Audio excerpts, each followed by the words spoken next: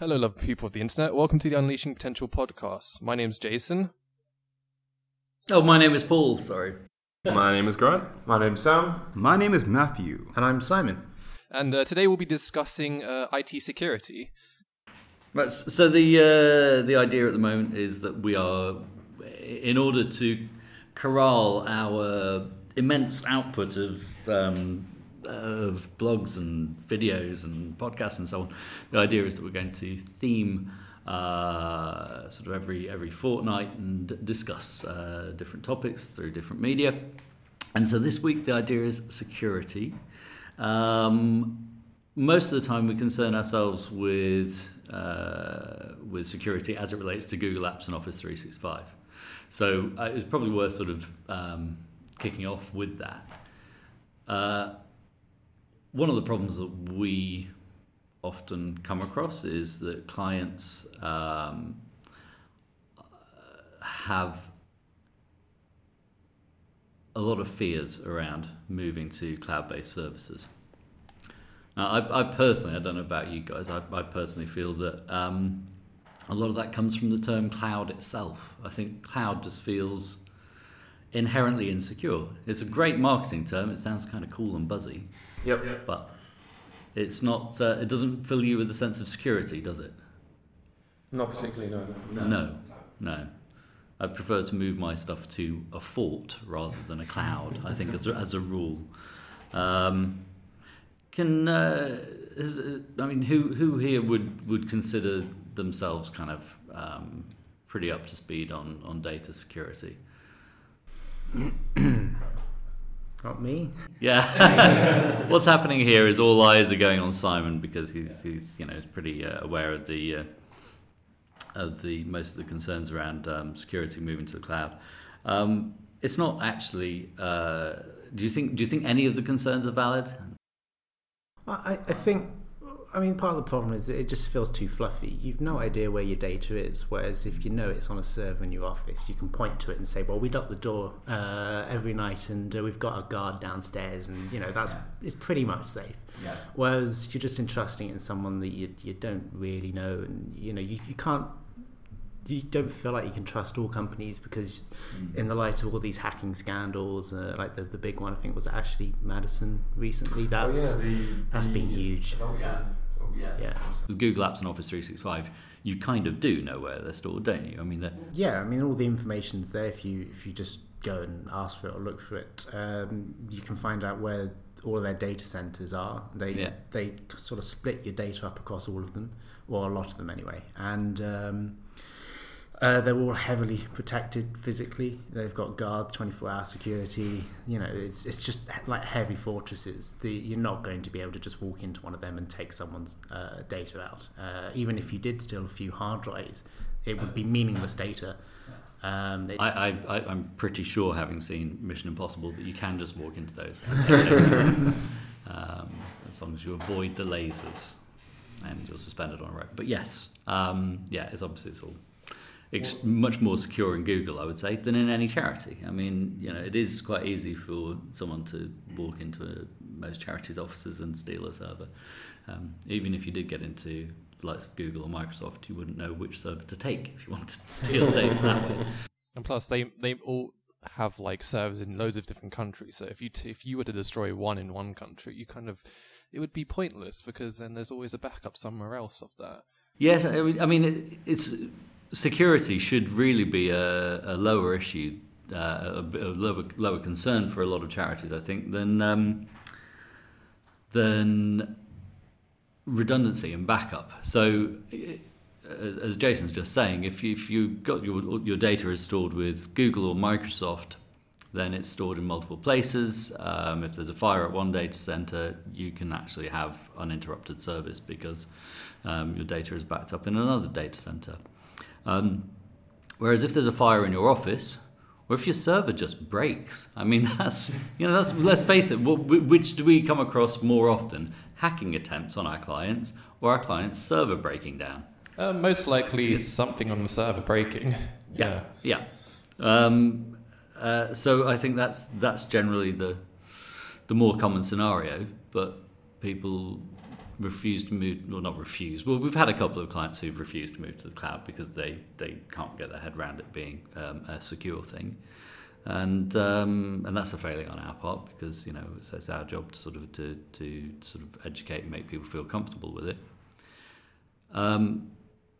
But yeah, if they don't move to the cloud, I think they're much more exposed to basic things like their server, their data being corrupted on their server, or as we had fairly recently, we've had a couple of incidents which we might as well kind of go into briefly on this podcast. One was an antivirus, a piece of antivirus software that there's actually a really good software, except that they released an update.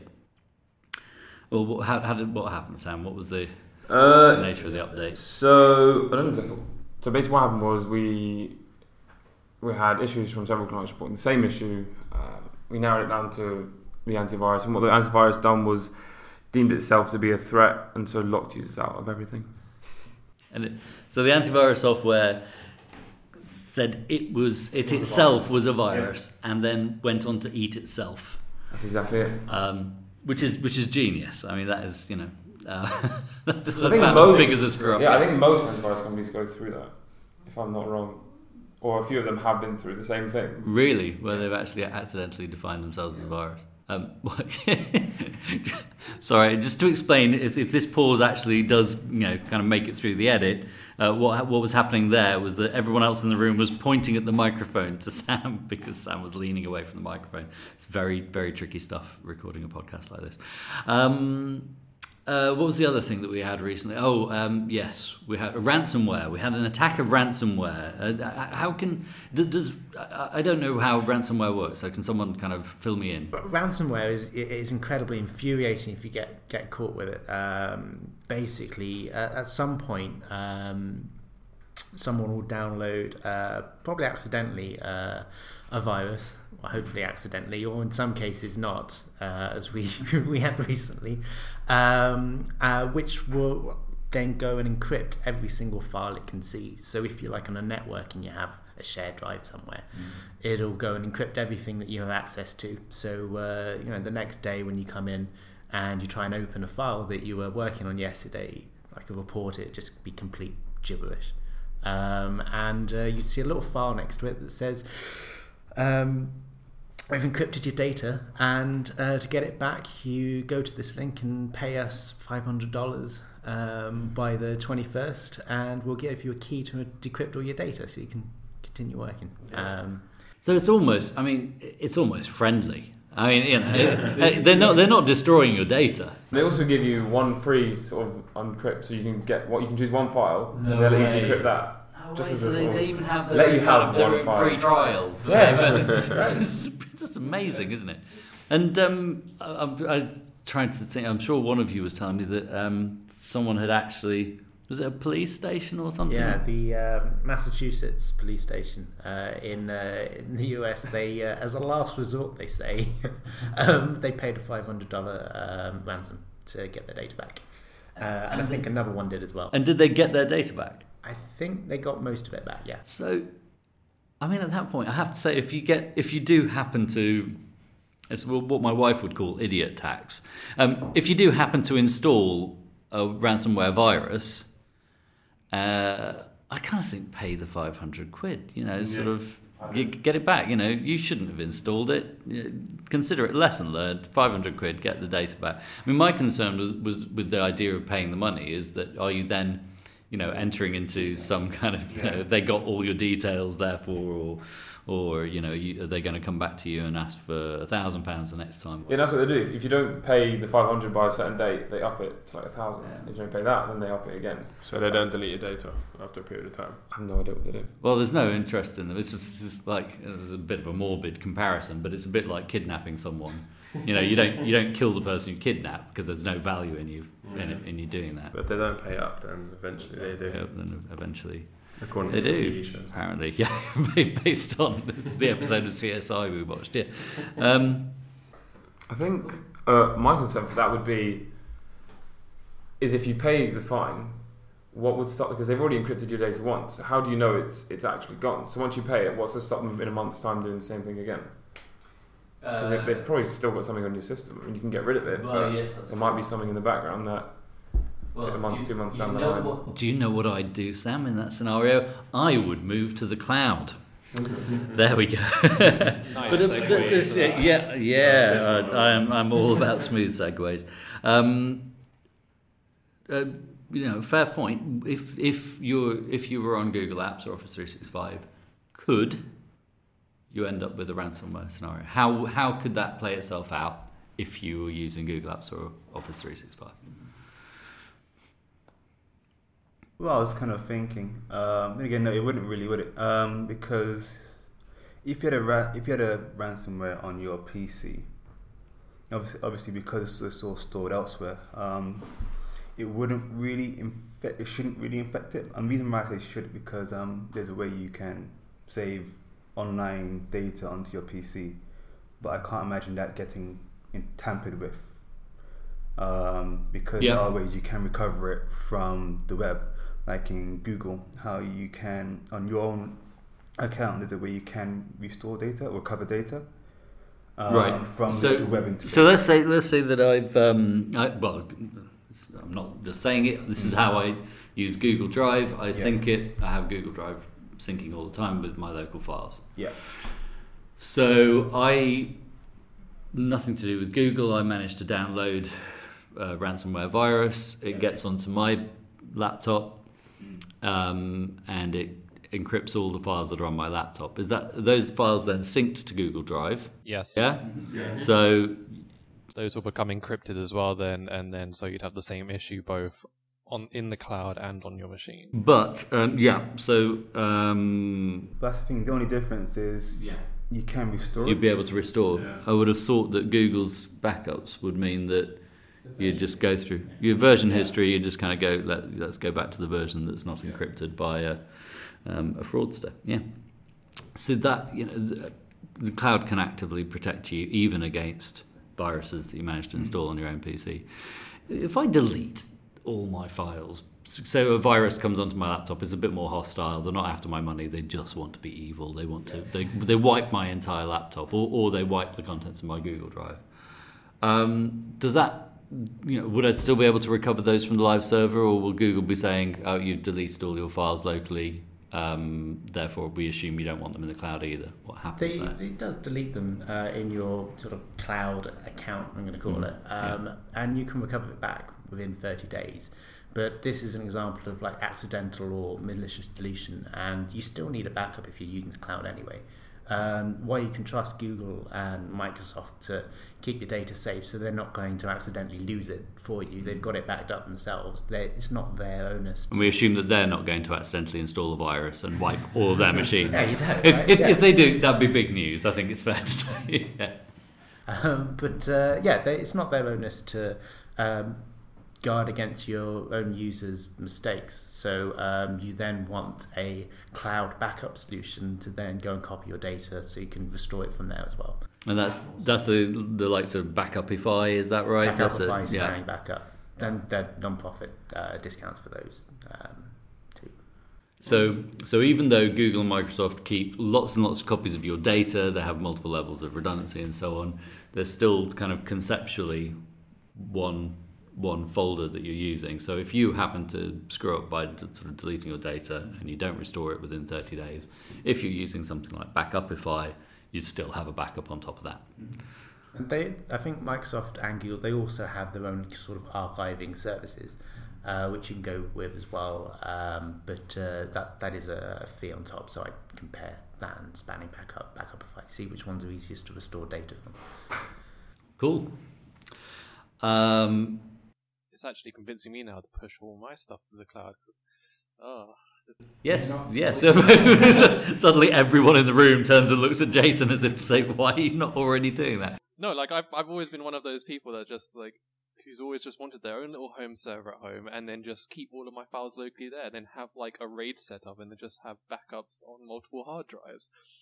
Because I like keeping it all to myself. Because it's like it's the same thing as well. Yeah, it's more the fear of like as everyone else, being like, do I want to put all my personal photos up on the cloud? Do I want to do all of that somewhere where I know, like, oh, hey, I don't actually have it with me, but wow. More and more I hear it. Jason, this is like I don't know. It's a bit of a revelation to realise that you basically have all the same sort of cloud fears and you know that right. That's the thing. That's interesting. We have a heretic in our midst, so burn him. I guess what I was thinking is that the definition of PC is personal computer, but we usually associate that, Windows PCs. Yes, computers. True. But is it really a personal computer when it's in someone else's hands? If that makes sense. So, for example, you could say, okay, this is my toy, but I'm handing it over to my parent. But then because your parent has jurisdiction over that toy while it's away from you, is it really toy?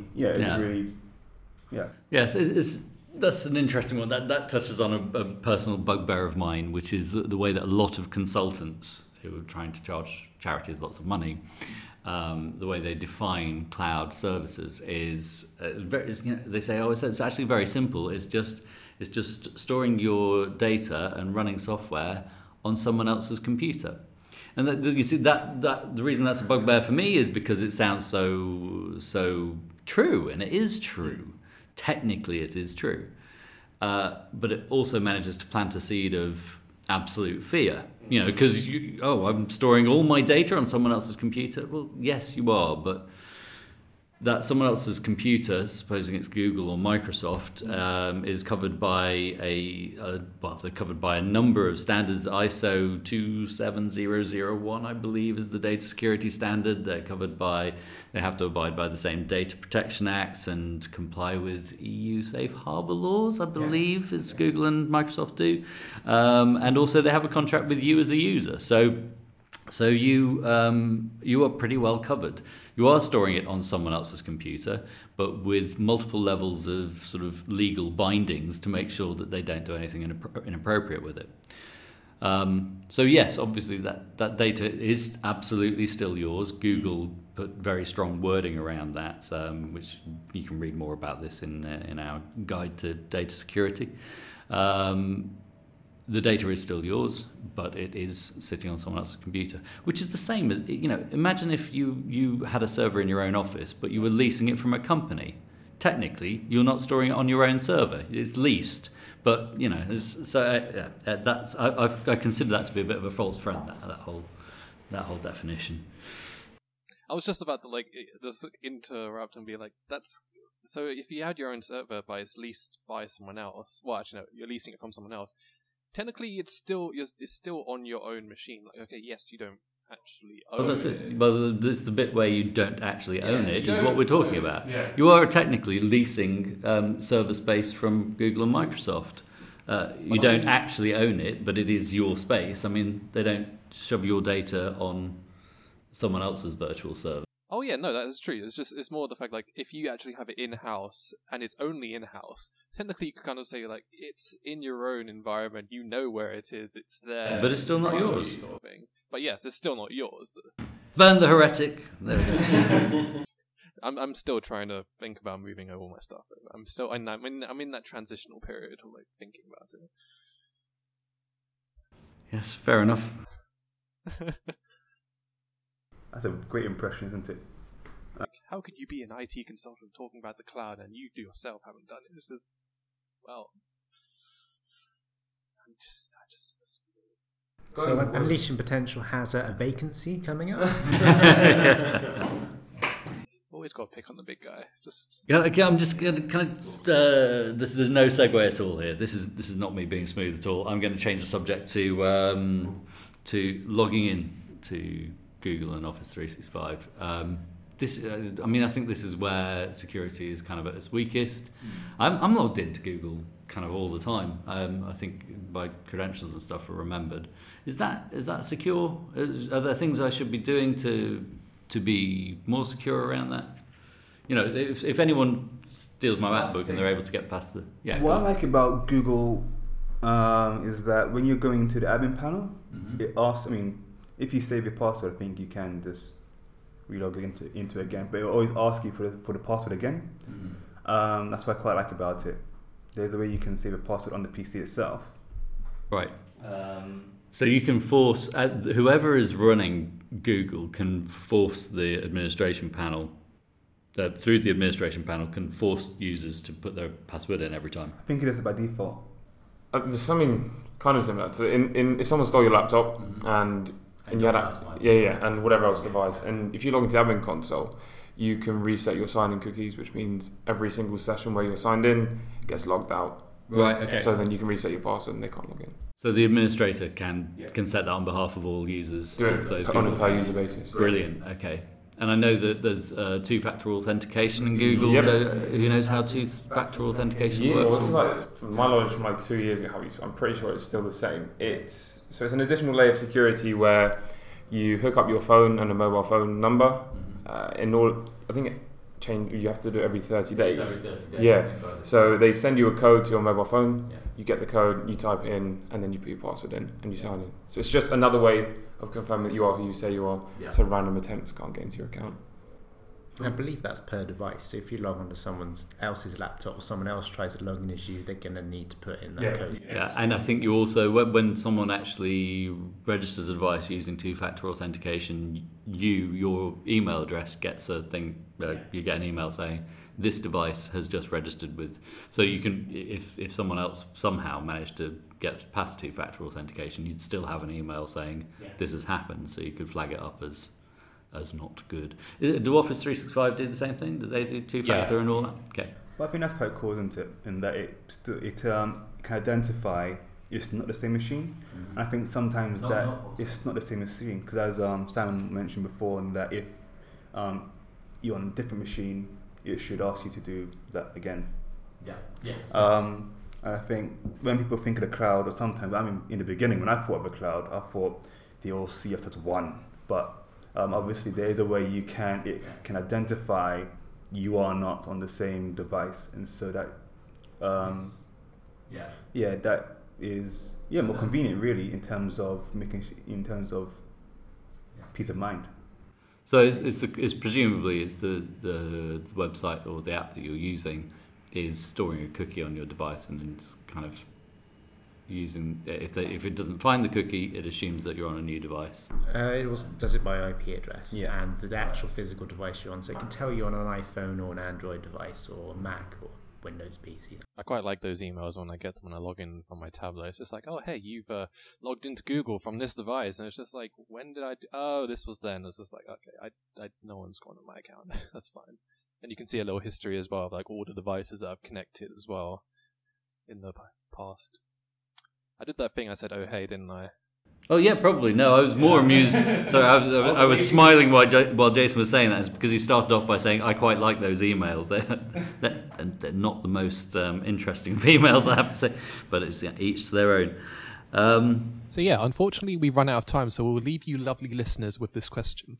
What are your thoughts on IT security? Do you happen to feel the same as I do of keeping your files in the cloud? Let us know on Twitter at UnleashingP.